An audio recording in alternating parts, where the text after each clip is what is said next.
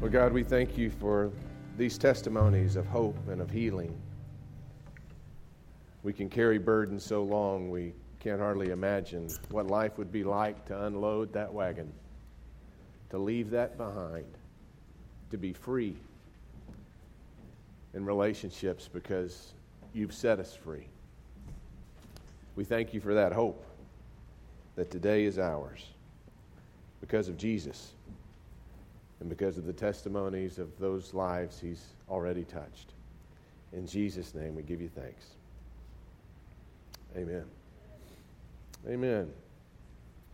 John Baker is the writer of the book that's available in the back. It's called Life's Healing Choices, and there's much more detail in that book. As you might surmise, this is not a quick process, but it's a powerful one. Millions and millions of people have taken the 12 steps or exercised these 8 choices. And these 8 choices did not come from somebody on a weekend because they had a book they wanted to write to make a profit. These 8 choices are embedded in Jesus' Sermon on the Mount, Matthew 5. It's amazing to me how those 12 steps and those Beatitudes reflect one another. This isn't just somebody's idea. This is God's idea.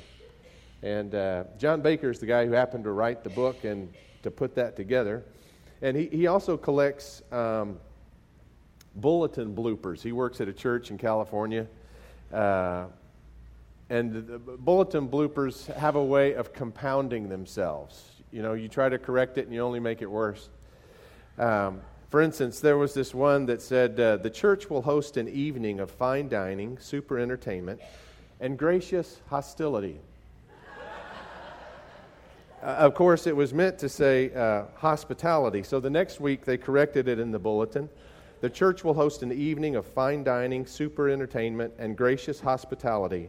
Sorry, folks, we are a loving church, not a hostile one. We love hurting people.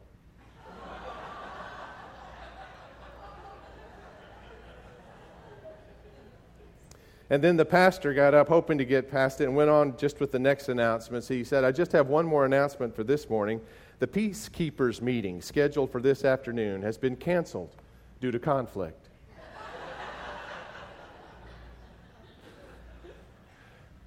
Sometimes it's better just to let dead dogs lie. You know what I mean? But if those issues in the past are still a burden that you're carrying today, if they're like a piece of furniture in the room that you keep working around even though it's not there, then perhaps you too are someone like many of us who struggle with hurts and habits and hang-ups. And the promises of healing in the Scriptures need to be more than just platitudes. They need to be something you can count on, something that you can trust the Lord to do in your own life. Today we're going to talk just a little bit about this next healing choice, which is choosing relationship, or maybe more accurately entitled, choosing relationship repair. If we've got hurts, habits, and hang-ups, chances are those are things that developed in relationships, and if we're to offload those, if we're to become free of those, then relationship repair in some means is in order for us to be free to fully live into the relationships that we have today. In the past several steps, the last several healing choices, we've really been talking about looking inward and getting free on the inside. But today we take a shift towards finding that release on the inside and applying it on the outside. Repairing relationships as best we can and as much as capable for us. So there's 2 sides to this, maybe 2 directions that this usually takes. One is to forgive those who have hurt us. Forgiveness. And the other direction is to make amends to those that we've hurt. And both of those are clearly the statements of the Beatitudes. You'll find those in your worship bulletin today on the back. Those Beatitudes, Matthew 5:7. Happy are those who are merciful to others, who practice forgiveness. Happy are those who work for peace, the peacemakers, those who do the work of making amends. So if you have those with you today, if you're a fill-in-the-blanker, I know it drives you crazy to miss a blank. So here's the first one. God, why should we forgive? Why not just forget about the bloopers and move on? There's 3 reasons to forgive, at least 3. The first one I'd like to share is simply this, that God has forgiven me. God's forgiven us. And He meant that flow of grace not to stop with us, but actually to become a characterization of us. That we, in becoming forgivers, actually become like the God who has forgiven us. God has forgiven me. God will never ask you to forgive someone else more than He has already forgiven you. God will never ask you to forgive another and it be a cost that is more than the cost that He has already paid to forgive you. And God calls us to it. In Matthew 18, Jesus talks about forgiveness, and He concludes a parable with this sentiment, with this statement, forgive your brother from the heart. If we accept the Lord's forgiveness and relish in that, and then don't become a person who can forgive others. Jesus actually uses a parable of a man who's owed a debt that's beyond his life savings, beyond what you could accumulate in a life. And yet, his landlord, his creditor, forgives him of that huge debt. And then that fellow goes out, and now that he's free, how does he express his freedom? He goes out and starts buttonholing all the guys that owe him $50 from last week's poker game. Now, that's a Buskirk paraphrase, but that's basically what's happening. And he says, how would the creditor respond to that? Having shown such incredible grace that this guy then is so ungracious? Are you kidding me? He would have this guy rounded up and thrown in debtor's prison. He says, so would my heavenly Father do to you who have no more grace than others. In fact, that's actually in the Scriptures, and it's a haunting thing. I've often, as a pastor, tried to figure out a way to work around it. It just stops me so stone cold in my... Have you ever prayed the Lord's Prayer? You did this morning. Father, forgive us our sins as we forgive those who trespass against us. Are you serious about that? Well, whether you are or not, God is. God, after giving us that prayer in Matthew, goes on to say, and if you do not forgive those who sin against you, neither will your Father forgive you in heaven. Now that is a scary, scary prospect. He's definitely trying to get our attention. It's so easy to live with resentment and to live with a lack of forgiveness, to live with justifiable resentment. Justifiable resentment. People have done you wrong. And nobody's got an argument with that, especially not God. God sees that. To forgive them doesn't say that it's right. To forgive them releases you, sets you free. And God wants you free. He's serious about this. He wants us to forgive those who have wounded us and to forgive them from the heart, because the heart is where we carry that connection and that load. Second blank. Resentment does not work. It's just not helpful. In fact, some have called it emotional suicide. Here's what resentment's like. Okay? Here's a little picture for you. Resentment's like somebody coming and stuffing a huge boulder in your pocket and then pushing you off the pontoon boat. Okay? And now you're in the water trying to tread water, but that rock is just taking you down, right? But you don't want to let go of the rock, see? Because it's argument conclusive that you got pushed. Think about that. We hang on to those resentments. I think sometimes in our imaginations, imagining a reckoning where we are the judge. And folks, that is an imagination.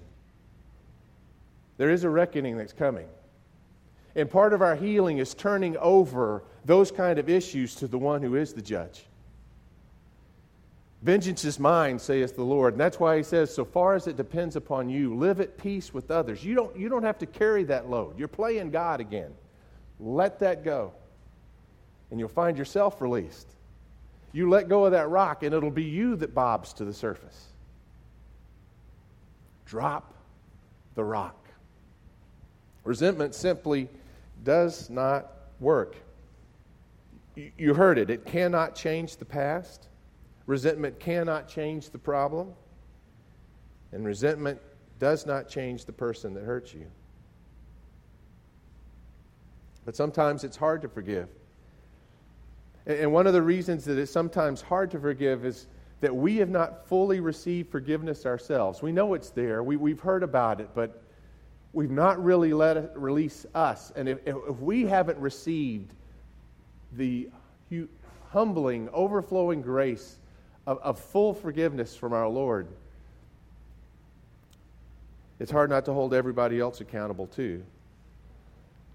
Vengeance is mine, saith the Lord. But that doesn't mean that God is hoping to somehow wipe out that person that hurts you either. God doesn't say, you don't have to be angry with them because I'm going to wipe them out. Now, it's true. It's as true for us as it's true for anyone else, that we will either, God is a just God, and we will either suffer the consequences of that justice on our own, or we will accept the gift of forgiveness where that consequence has already been paid for us. Crucify him. Crucify her. And they did. And he's paid the price. And he's paid it in full. And if we are one who has received that great gift, how can we be ones that withhold it from others? It only hurts us. Resentment does not work. Why forgive? Because I need forgiveness in the future. We've talked about that. The sobering reality of praying Sunday after Sunday, forgive me, Lord, as I forgive those who trespass against me. There are 3 steps to forgiveness. The first is, I reveal my hurt. I reveal my hurt. It doesn't do any good to repress it, to ignore it, to minimize it. We heard that in the testimony. If we're going to come to closure, it starts with disclosure. Facing it, acknowledging it. And if it's forgiveness, that may even mean revealing that hurt to one who may not even realize or acknowledge that they've hurt you. Because the second step is, I release the offender. I release the offender. How often should we forgive, Lord? As much as the other Pharisees say we do? The toughest ones among them say that you must forgive 7 times. And Jesus said, I tell you, not 7 times, but 70 times 7. There was a long while I couldn't even count to 490 or whatever that comes to. This is not intended to be counted. What Jesus is saying is it's much better for you to just have a Teflon-coated, I forgive from the get-go kind of attitude. Otherwise, those resentments stick and they weigh you down. A predisposition to forgive, to keep relationships clear of conflict, resolved in their issues, is how Christ wants us to live. I release the offender. Keep your load light. Now, that doesn't mean that we invite abuse. That doesn't mean that we don't practice life-giving boundaries for ourselves and for others.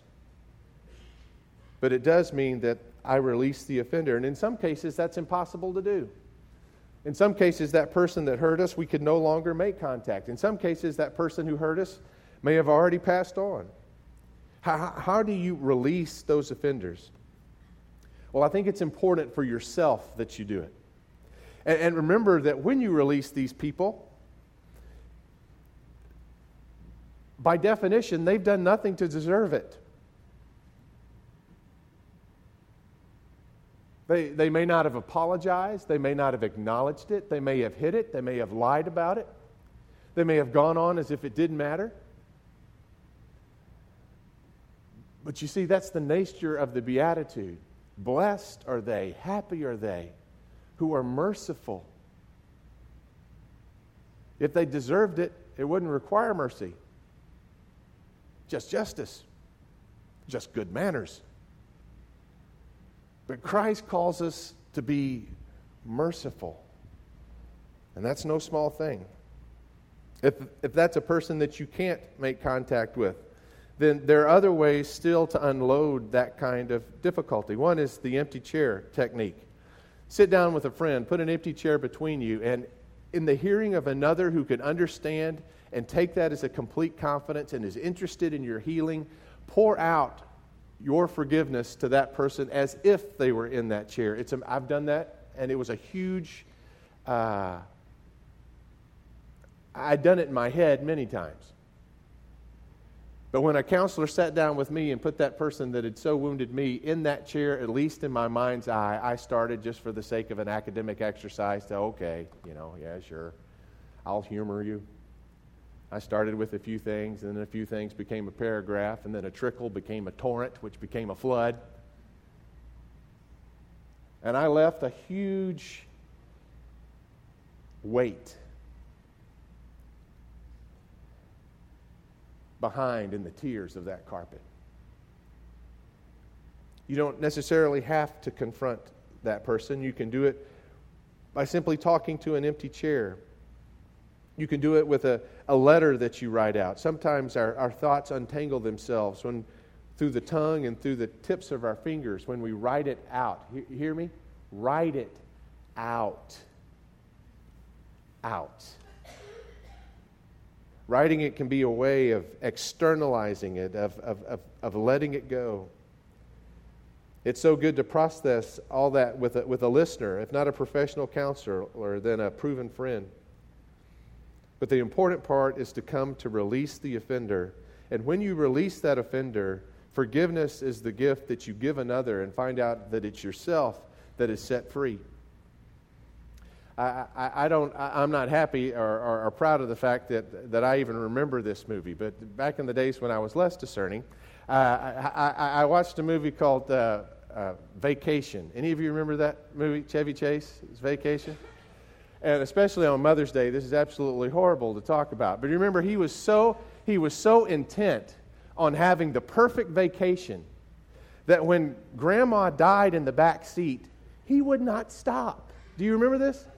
Grandma passes away, and he is so intent on having the perfect vacation.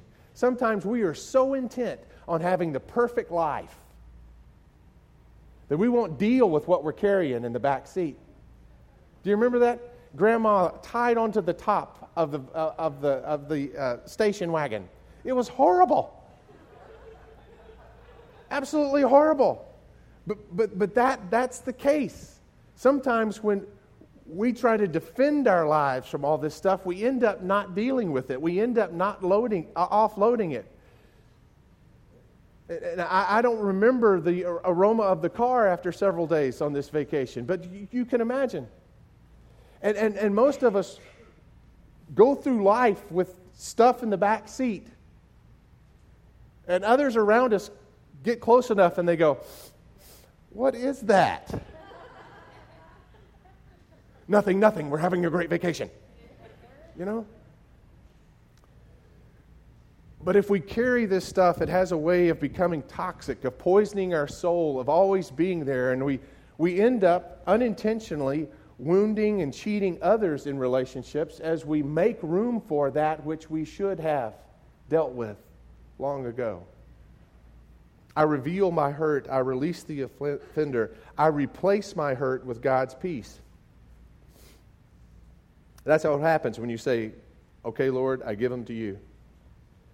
Vengeance is yours. It's not mine."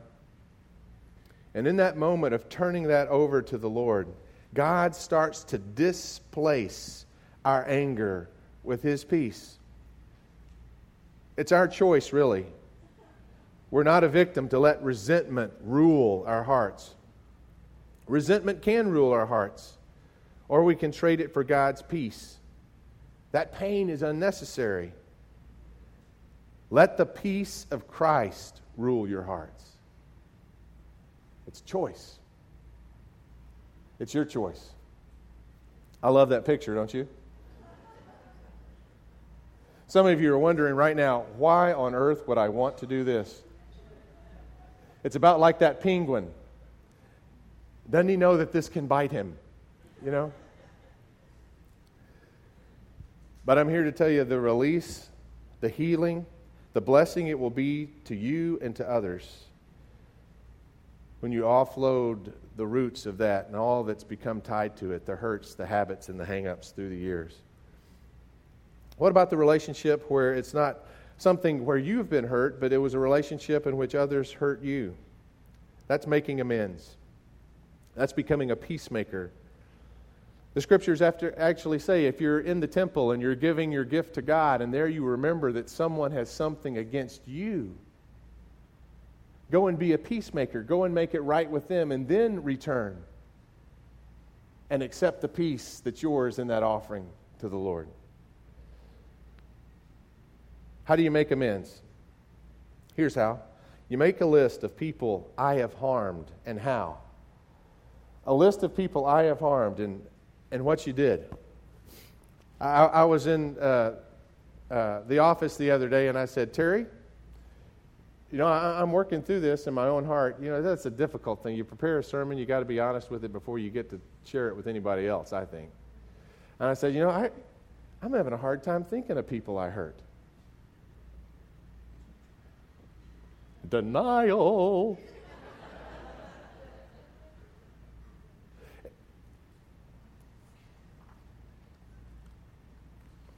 Maybe these questions will help you as they did me. Is there anyone to whom you owe a debt that you have not repaid and has not been forgiven? A friend, a family member, a business? Is there anyone you've broken a promise to? Is there anyone you're guilty of controlling or manipulating? A spouse, a child, a brother, an employee, a friend? Is there anyone you are overly possessive of? Is there anyone you are hypercritical of? Anyone you have verbally, emotionally, or physically been abusive to? Is there anyone you have not appreciated or paid proper attention to? Have you forgotten a child's birthday, an anniversary? Is there anyone you've been unfaithful to? Have you ever lied to anyone? Now, in the book, they put it so forcefully as to say, if you go through those questions, and that's enough to get you started, if you go through those questions and you still do not have anyone on your list, go back to the choice, which began this whole episode, choice number 1, and start all over again. Why? Because you're probably in denial. And it's a healing and freeing thing.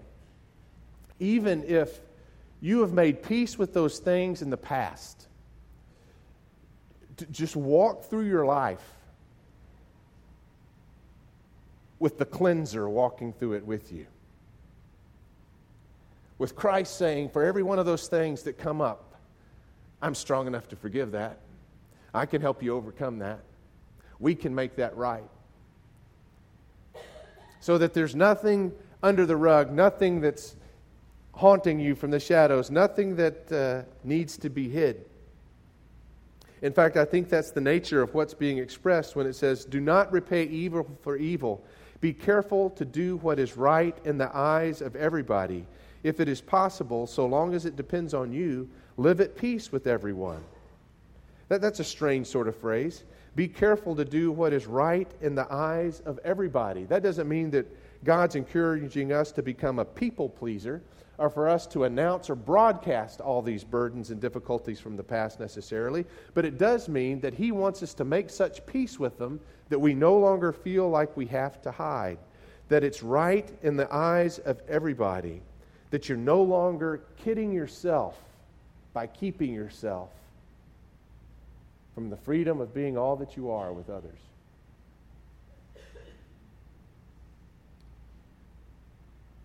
Make a list of the people I've harmed and how. How do you do this? The golden rule is a great start. Do unto others as you would have them do unto you. Think from their point of view. If you were the one who was offended, how would you want someone to make amends to you? Consider the other's point of view or their point of view. Do it at the right time. Do it at the right time. Be sensitive, not just in passing, not just in public. You're in the lunch line, you're putting up your tray. Hey, I've just discovered I've got a lot of problems with resentment. I need to talk to you. Great. That's helpful. Not at the family reunion when everyone else is around. How would you like someone to approach you? Be sensitive. Make it a time where it's at their convenience, not just in passing and not in public. Do it with the right attitude, with humility. Not forgetting the apology and all the justifications or the over-presentation of what has happened in order to win sympathy. Just be honest. It might be good to walk through this with an accountability partner ahead of time. Let them hear your apology as that one who might be hearing it soon in real life. Do it with the right attitude. Do it without expectations. It's so easy for us to rehearse it in my mind. I'm going to say this, and then they're going to break down in tears, and we're going to hug each other, and everything's going to be perfect afterwards, and they just stare back at you, wondering if you've lost your mind. That can happen. Sometimes people aren't as ready to deal with the things on their cart as you are to deal with the things on yours. That's why it's important to do this with respect, to do this with humility, but to do it in such a way that it does not undo the doing of it by what you expect of them in return. In fact, expect nothing from them in return. Do the right thing. And let it win for you the peace that Christ promises. Do it appropriately. There's a special phrase here in this step, that I will forgive and that I will make amends, except when to do so would harm others. There really are ways, like we saw with the bear earlier, where we can make a bigger mess going back, where the bloopers can compound themselves. There's times where to make it more public or to revisit it is only going to hurt those other people. If you've got a past girlfriend or a past boyfriend that you feel like you need some amends to make, that may be completely inappropriate now that they're remarried. If one of your amends is, say, a past affair, justifying any contact with that person is probably not in wisdom.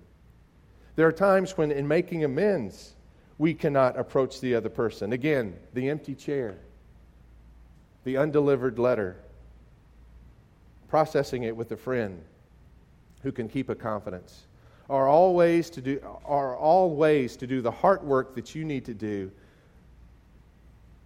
without exposing others to undue harm. And if you walk through this, as you will in CR or in other environments like this, with a partner, they can hear it. And hear it in order to really release you. If you don't process it with a partner, there's forever this self-doubt on the inside that often lingers. Am I dodging this? Or am I really being properly protective of other people? Another person who hears that can give you some perspective. Do it appropriately. Make restitution if possible. Remember Zacchaeus? Ripped off all those people as a tax collector. He gets in touch with Jesus, and Jesus so affects his heart that he decides to give back 4 times as much as he's ever cheated anybody to anybody he's ever cheated. He made restitution. Jesus, I think, smiled. I think he did more than smiled. I think he laughed with delight and said, salvation, wholeness has come to this house today. There may be restitution, actions to make right. If you've taken money, pay it back. If you've stolen from the business, return it. And in making restitution, this is not something that you do to become the slave of the other person. Zacchaeus didn't say, whatever those people have, whoever I've cheated, let them ask of me whatever they will, and I will do it. He made restitution. But in doing so, he resolved it. There may be some situations where to make restitution is completely impossible. There's no way. You have a life debt to pay back to somebody else. There's no way you can repay it. There's no way that you can make it right. And when that's the case, you do yourself and that other great good when you say just that. This is beyond my repaying. I admit that. And I humbly ask your forgiveness. And then finally, focus on doing God's will in your relationships from that point forward. Keep the cart light. Deal with offenses quickly rather than letting them fester into resentments over time. How do you do that? How do you develop the Teflon coating to let go like that? I looked for a book this weekend. I think we still have it at home. It's one of the best books any adult or child could ever read, I believe. One of the most profound books I've ever read. It's called You Are Special by Max Lucado. And though it's a children's book, it has adult-size healing in it. There's a little guy named Punchinello, and he lives in this fictional land of the Wemmicks. How many of you read this book? Anybody read this book? He lives in the fictional land of the Wemmicks. And in the Wemmick land, whenever you do something really bad, someone puts a black dot on you, and they stick. I don't know why I'm coming at Ralph when I do that. They put a black dot on you, and they stick. And whenever you do something really grand, or you're really lovely or really well received, they give you a gold star. And so in Wemmick land, there are those who walk with many gold stars and others that walk with many dark spots. But really, most people are a mixture somewhere of the other, and they don't often see all their spots. Some are on their back, and some are forgotten, but they seem to know they carry the weight of all these things that stick until someone shows up on the scene who is delightfully free of all this. She doesn't seem to care what other people think. And whenever they put a star or a dark spot on her, they just fall off. Her name's Lucia. And she's free of all this stuff. She's just free to live. Free living Lucia. And Punchinello, weighed down by all his back dots, finally meets Lucia and says, "Where did you come by this kind of freedom?" And she takes him to the house of the carpenter who makes the Wemmicks in Wemmick's land. And it's a very fearful place for him at first as he walks through, and things are much more majestic and bigger than he's ever seen. And he cowers and he's hiding in Eli's workshop until Eli calls him out of his hiding and assures him of his love and tells him how much he values him. That who are the other Wemmicks to give him stars and dark spots? They're just other Wemmicks. I am the one who made you. I'm the one who truly values you. Don't listen to them. Come here day after day if you must, and listen to me. And Eli continues to talk to him until Punchinello starts to believe that maybe some of this wonderful stuff he's hearing might actually be true. And as he walks out of Eli's shop, looking back at Eli, unbeknownst to him, one of those black dots falls off. That's where the healing begins. And that's where the healing is sustained. In the presence of the one who loves us perfectly, relentlessly, unapologetically, with greater intensity than we've ever known, forever. It will not run dry. That is his love for you. And empowered by that kind of forgiveness and that kind of love, you can forgive and you can make amends. In closing this morning, I'm wearing a little rose. And many of you might have thought I was just wearing that for Mother's Day. And I could honor my mom in many ways. One might be just this, but this is actually a gift that came to me when I was a senior in high school. I received I was going off to college, and I thought it was a pretty grown-up gift. I'd never had a briefcase before. I'm going off to college now with my briefcase. That was one of my graduation gifts. One of nice leather, it was nice, And I opened it up, the smell of that leather, and I thought, man, this is really great. And then I noticed a packet of these little red roses in there. And I don't know if he intended to put those in there, but the gentleman who gave me this had quite a story. He told others that he thought of himself as the garbage man.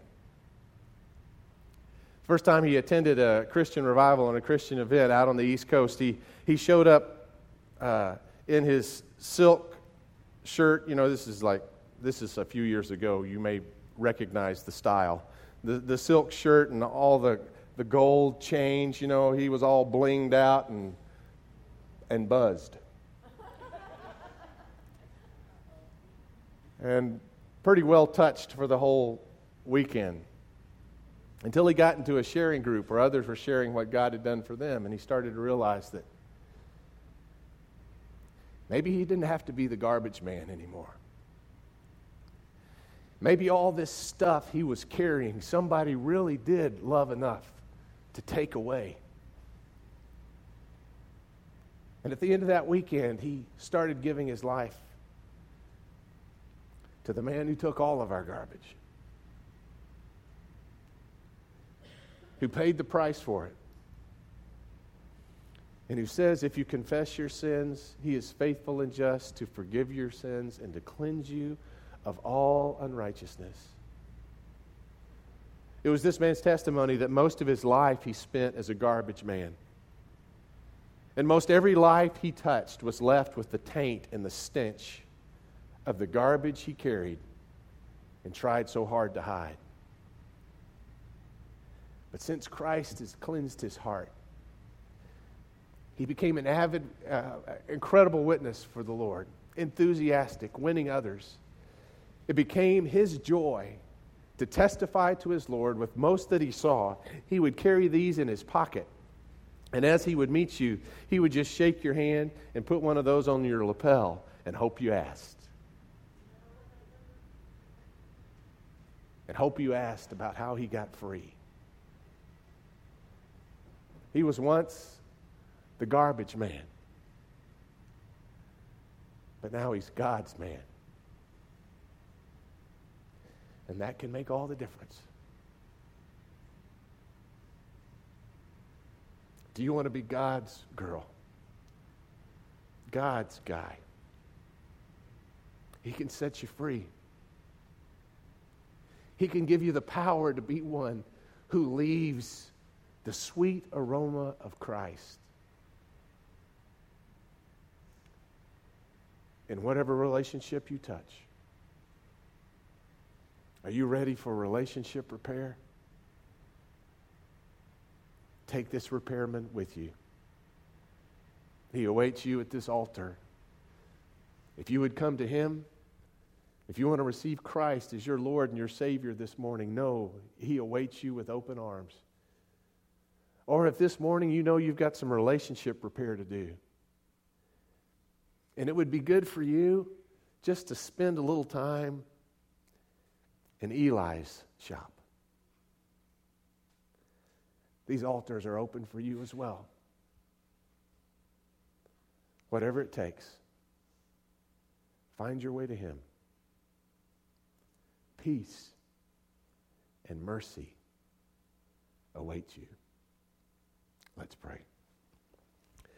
Lord God, we thank you for your love for us, for how the healing begins as soon as we open ourselves to it and to you.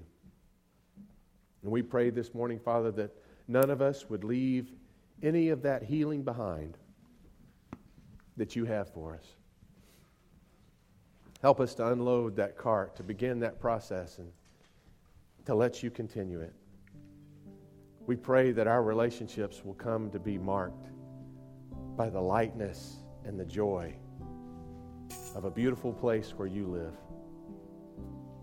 We invite you into those relationships, those we have and those we need to make right. Lord God, we pray that you would be in the midst of it all with us. We acknowledge our help and our need for that, our uncertainty with every single step or way. We trust your presence, the loving partnership of others who walk with you, to help us find our way to whole relationships again. We thank you that it's possible. Help us to choose our healing. In Jesus' name, let's stand and sing.